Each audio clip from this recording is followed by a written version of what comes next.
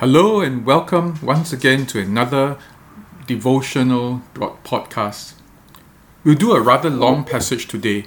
Actually, it is what was meant to be today's and tomorrow's and combined. But I decided to combine the two passages because seen in the context, it makes a lot more sense. If seen separately, it seems to be like three disparate stories. The first is about the lost sheep. The second is about dealing with sin in the church. And the third is about the unforgiving servant. And they seem to be contradicting each other. For example, the one on the discipline, the dealing with sin in the church, it looks as though it is a way of excommunicating a brother. And then the third story comes back to forgiveness. How does forgiveness and telling another about his sin and telling the church about the sin and treating the person as a tax collector and a sinner, how do they jive together? Does that go against what Jesus taught about judging one another as well? They don't seem to make sense when looked separately. And along the way, though, then also there is this part about if two or three of you agree on anything, it will be done for you. For where two or three are gathered in my name, there am I with you. And this has so commonly been used as a teaching on prayer together, on small groups, on fellowship. But how do these passages, these stories come together? Well, when we read all these together, we begin to make some sense of it. So, I'll read from Matthew chapter 18, verse 12 to 35. Matthew chapter 18, verse 12 to 35. Let us pray. Father, speak your truth to us, that in knowing your truth, we may know your heart. We may know the things that are most important to you. But in so doing, we may also know the power that you have given to us, the power to work miracles, the power to do things which we never thought we could, that in the end, you may have your way and your will be done. We ask in Jesus' name. Amen. Matthew 18 verses 12 to 35. What do you think? If a man owns 100 sheep and one of them wanders away, will he not leave the 99 on the hills and go to look for the one that wandered off? And if he finds it, truly I tell you, he is happier about that one sheep than about the 99 that did not wander off. In the same way, your Father in heaven is not willing that any of these little ones should perish. If your brother or sister sins, go and point out their fault just between the two of you. If they listen to you, you have won them over. But if they will not listen, then take one or two others along, so that every matter may be established by the testimony of 2 or 3 witnesses. If they still refuse to listen, tell it to the church. And if they refuse to listen even to the church, treat them as you would a pagan or a tax collector. Truly I tell you, whatever you bind on earth will be bound in heaven. Whatever you loose on earth will be loosed in heaven. Again, truly I tell you that if 2 of you on earth agree about anything that they ask for, it will be done for them by my Father in heaven. For where 2 or 3 gather in my name, there am I with them. Then Peter came to Jesus and asked, Lord, how many times shall I forgive my brother or sister who sins against me? Up to 7 times? Jesus answered, I tell you not 7 times, but 77 times. Therefore the kingdom of heaven is like a king who wanted to settle accounts with his servants. And he began the settlement. A man who owed him 10,000 bags of gold was brought to him. Since he was not able to pay, the master ordered that he and his wife and his children and all that he had be sold to repay the debt. At this the servants fell on his knees before him. Be patient with me, he begged, and I will pay back everything. The servant's master took pity on him, cancelled the debt, and let him go. But when that servant went out, he found one of his fellow servants who owed him 100 silver coins. He grabbed him and began to choke him. Pay back what you owe me, he demanded. His fellow servant fell to his knees and begged him, Be patient with me and I will pay it back. But he refused. Instead, he went off and had the man thrown into prison until he could pay the debt. When the other servants saw what had happened, they were outraged and went and told their master everything that had happened. Then the master called the servant in. You wicked servant, he said, I cancelled all that debt of yours because you begged me to. Shouldn't you have had mercy on your fellow servant, just as I had on you? In anger, his master handed him over to the jailers to be tortured until he should pay back all he owed. This is how my heavenly Father will treat each of you, unless you forgive your brother or sister from your heart. This is the word of the Lord. Thanks be to God. We begin with the story from verse 12 to 14 of the lost sheep. Jesus says that if there were 100 sheep, and if one left, the owner of the sheep would leave the 99 on the hills and just go and look for the one that wandered off. And when he finds the one that wanders off, he will be happier about that one sheep than about the 99 that did not wander off. What God is saying is that every person is precious to him, that he is so much more full of joy when he finds one lost person. Now that's at the heart of the gospel. It's not about great numbers, it's not about many people joining the church. It's about God finding the one lost person. Now we must keep bearing this in mind, that God does not would not want even one person to leave his fold. Think then about the church fellowship. How often in our fights some fall away. I mean, if one falls away or one sins and falls away and goes to another church, that's not so bad. But if one falls from the fold, whether it's from conflict or just disillusionment, or one just backslides or commits sin and leaves the fold, how much does God long for that person? We don't just count numbers and say, well, we lost 2, we gained 5, so net gain is 3, and praise the Lord, we've got 3 more members. That's not the way God works. He cares for that 2 that were lost, and that's important to him. We have to bear that in mind. And so while bearing that in mind, then we look at the next passage, which seems to be about excommunication. It says, if your brother or sister sins, go and point out their fault. Now, seen in the context of the lost sheep, pointing out the fault isn't about dispute resolution. Isn't about going to see, telling the person, hey, you wronged me, you really hurt me. Well, we could say that. And if the person says no, then gather 1 or 2 others. That's not to find witnesses to say, hey, you were wrong, to get out. And then, when the person refuses, tell it to the church. For many people, this seems to be like excommunication. If he still doesn't listen, then cast him out as a tax collector and a pagan.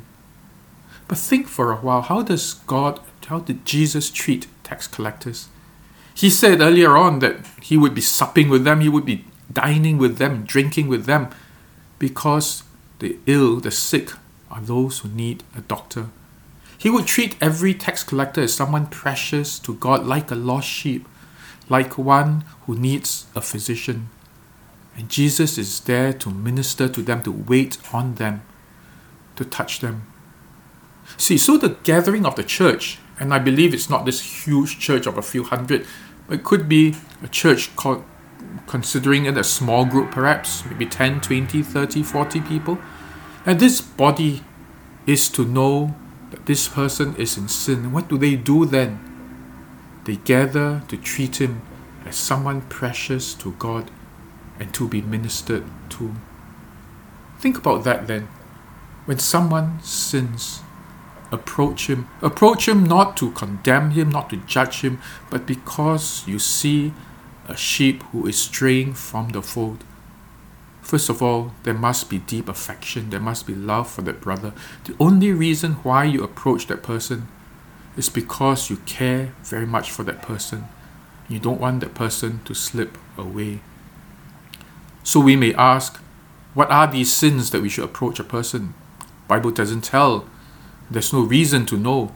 It could be any sin that will cause a person to leave the fellowship of the church, the fellowship of this community, of this body. Anything that would lead to disillusionment, anything that would lead to slipping away from God. Only then, out of concern, will you approach that person and then speak to that person with one aim, that he or she come back to the fold.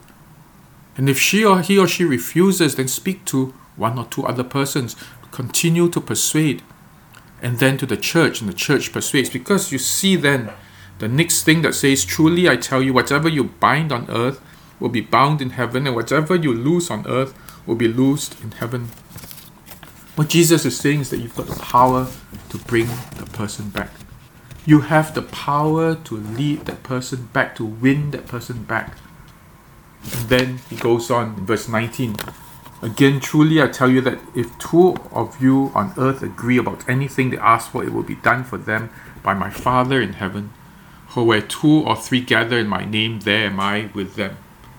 You see, this principle makes a lot of sense when read together with restoration, together with bringing a brother or sister who is slipping away back into the fold.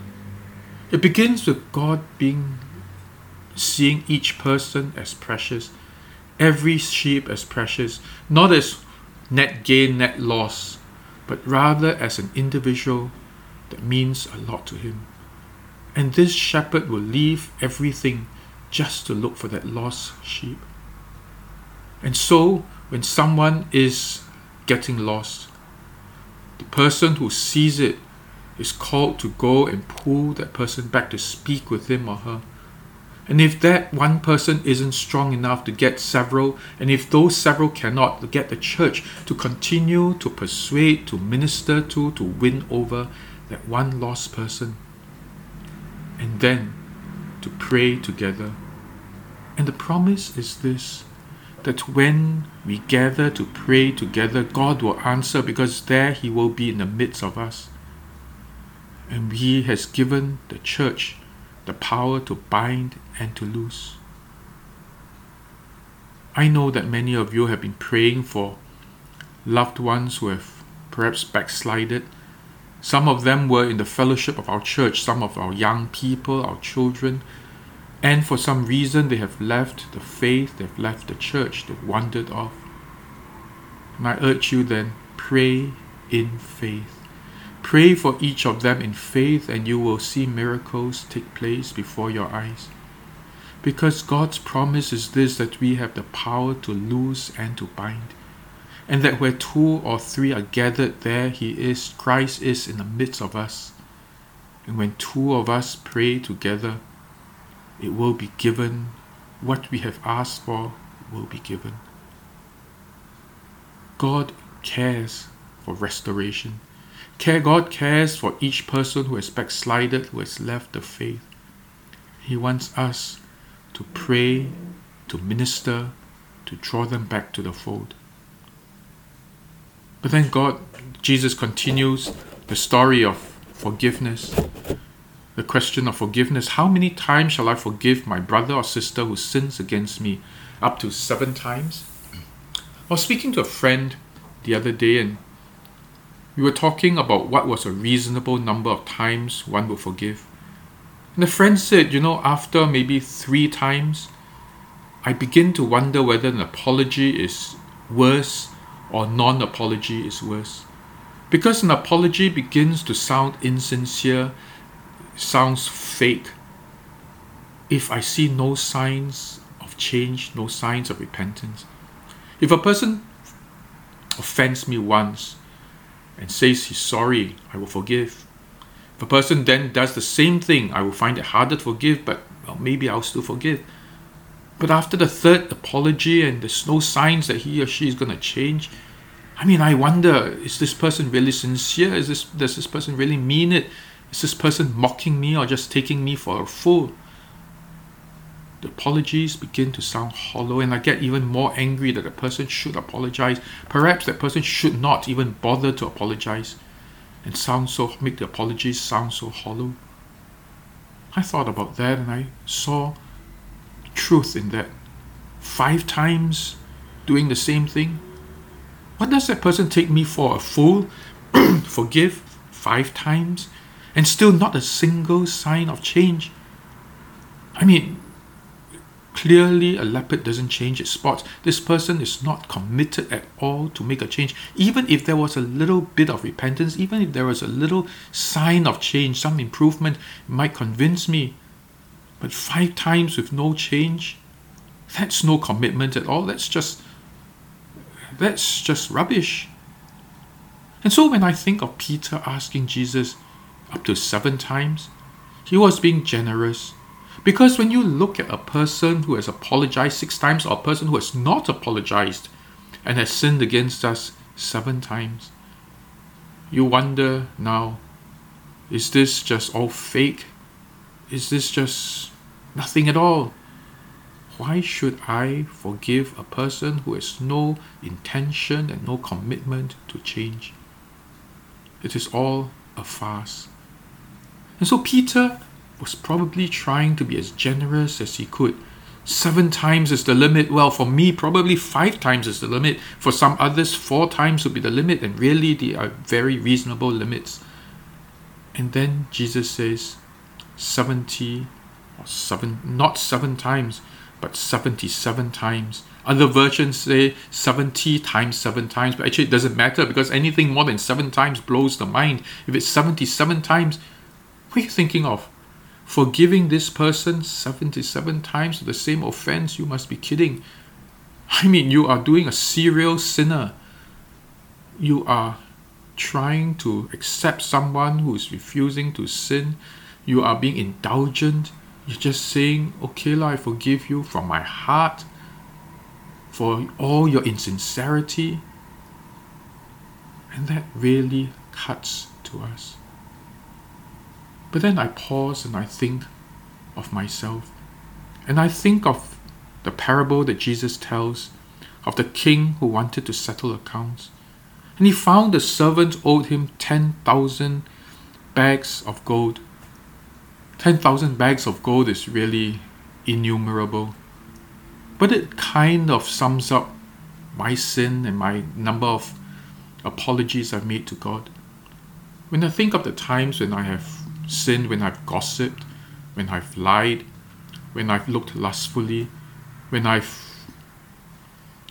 don't know what else I've done, when I've sworn, when I've cursed, when I've wished people dead, when I have been insincere, when I've broken my promises, any of these.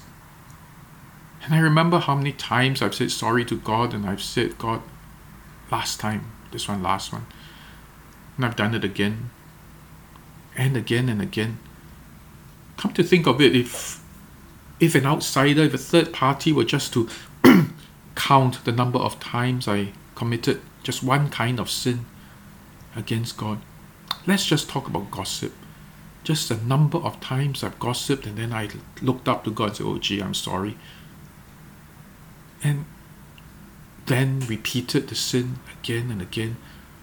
The nth time until I feel like, hey, I really don't think I should say sorry. I mean, it's so hollow. Maybe I should just hide my face and bury my head in the sand and forget about it. Because it's so many times, I don't think I even sound a little bit sincere. Just think of those number of times I have sinned and said sorry and sinned and decided, given up saying sorry and still continued to sin. 10,000 bags of gold, that about sums it all. And then I think of the one whom I call incorrigible because he has sinned against me 6 times. And he has said sorry, and I say this, your sorry isn't worth anything. It shows no sincerity, it shows no commitment, you're just a plain liar. I don't believe, I don't accept your apologies anymore. You have crossed the line. Would I have expected God to say that of me as well? The way I've said it to those others who have sinned and offended me 6 times, 7 times, 10 times. And those I've given up hope on, and those I've said don't deserve forgiveness anymore because they will never change. I don't know. Really, this comparison of 10,000 bags of gold versus 100 silver about sums up what's been happening. That of all that God has forgiven me, I have barely forgiven another person. But I've written them off, counting them as unworthy of forgiveness. But God has never once counted me as unworthy of forgiveness. God keeps on forgiving, doesn't give up on me. He doesn't call me incorrigible or say that the leopard doesn't change its spots, doesn't say I'm insincere or uncommitted. He still hopes for me to change. And perhaps then I could also hope, even after the 700th time, that the one who continues to offend me will change, with or without an apology, because God did that with me. And so we look at the heart of God and the heart of the gospel. God wants restoration. A sheep that is lost is worth so much more. A sheep that is lost and found brings so much more joy to Him than those who are not lost at all. That's the yearning heart of God. He doesn't write that sheep off. He doesn't say, well, that's too bad. That's the end of it. And then God says, if you will make any attempt to reach out to that lost brother or sister, if you will gather in twos and threes and pray for his restoration, why wouldn't I restore him? Why wouldn't I bring that person back into the fold? Because there's so much power in your prayer. There is so much power in your gathering together. Will you believe that and become a people who will forgive because we know that we have been forgiven, who will gather to pray for those who have left the fold and believe that they will come back because God will answer our prayers? Let us pray. Father, first of all, I pray that you allow me to see the gravity of my own sin. Allow me to see how often I have sinned, said sorry, sinned again, said sorry, sinned again, said sorry, sinned again, said sorry, and then stopped saying sorry because I was too ashamed to say I'm sorry anymore, but still kept sinning. Father, help me to see that by my own judgment I would have been considered condemned, would have written myself off. That by my standards I would have said that I was insincere and unworthy of forgiveness. But you didn't judge me by my standards, you judged me by no standards at all. You did not judge me, but you forgave me again and again and again. Help us each to see this in our own lives, that as much as we deserved your desertion, your condemnation of us, you refuse to desert us nor condemn us, but you keep embracing us. Allow that truth to sink deep into our hearts, that we may do the same for another who has done far lesser offenses, far fewer times than we have ever done to you. Father, we may indeed be a forgiving community, a community that knows that we have been forgiven and who then forgives in return. Make us a community of faith that believes that as we pray for each person who has left the fold or each person who is not even in the fold, even as we pray for them, you will bring them into the fold, because you hear our prayers and because each one is important to you. Inscribe these truths to our hearts as we pray in Jesus' name. Amen. Well then, I'll see you all, hear from me again tomorrow, and have a blessed day. Goodbye.